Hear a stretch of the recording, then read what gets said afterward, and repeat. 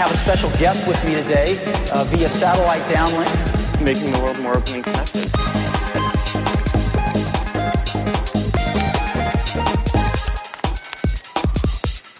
Welcome to the Today in Tech History podcast, where you learn about a few tech-related events that occurred today, June 20th, from history.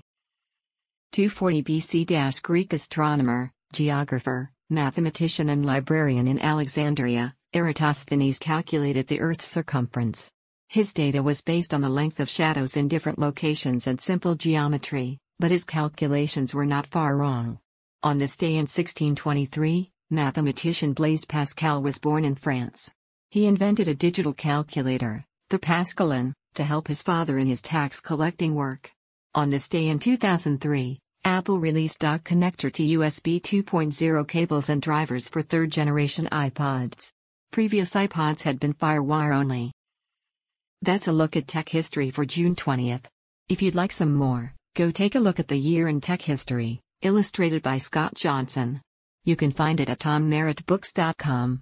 Help support the show by reviewing us on iTunes or your favorite podcatcher. Thanks, and tune in tomorrow for an all-new episode of Today in Tech History.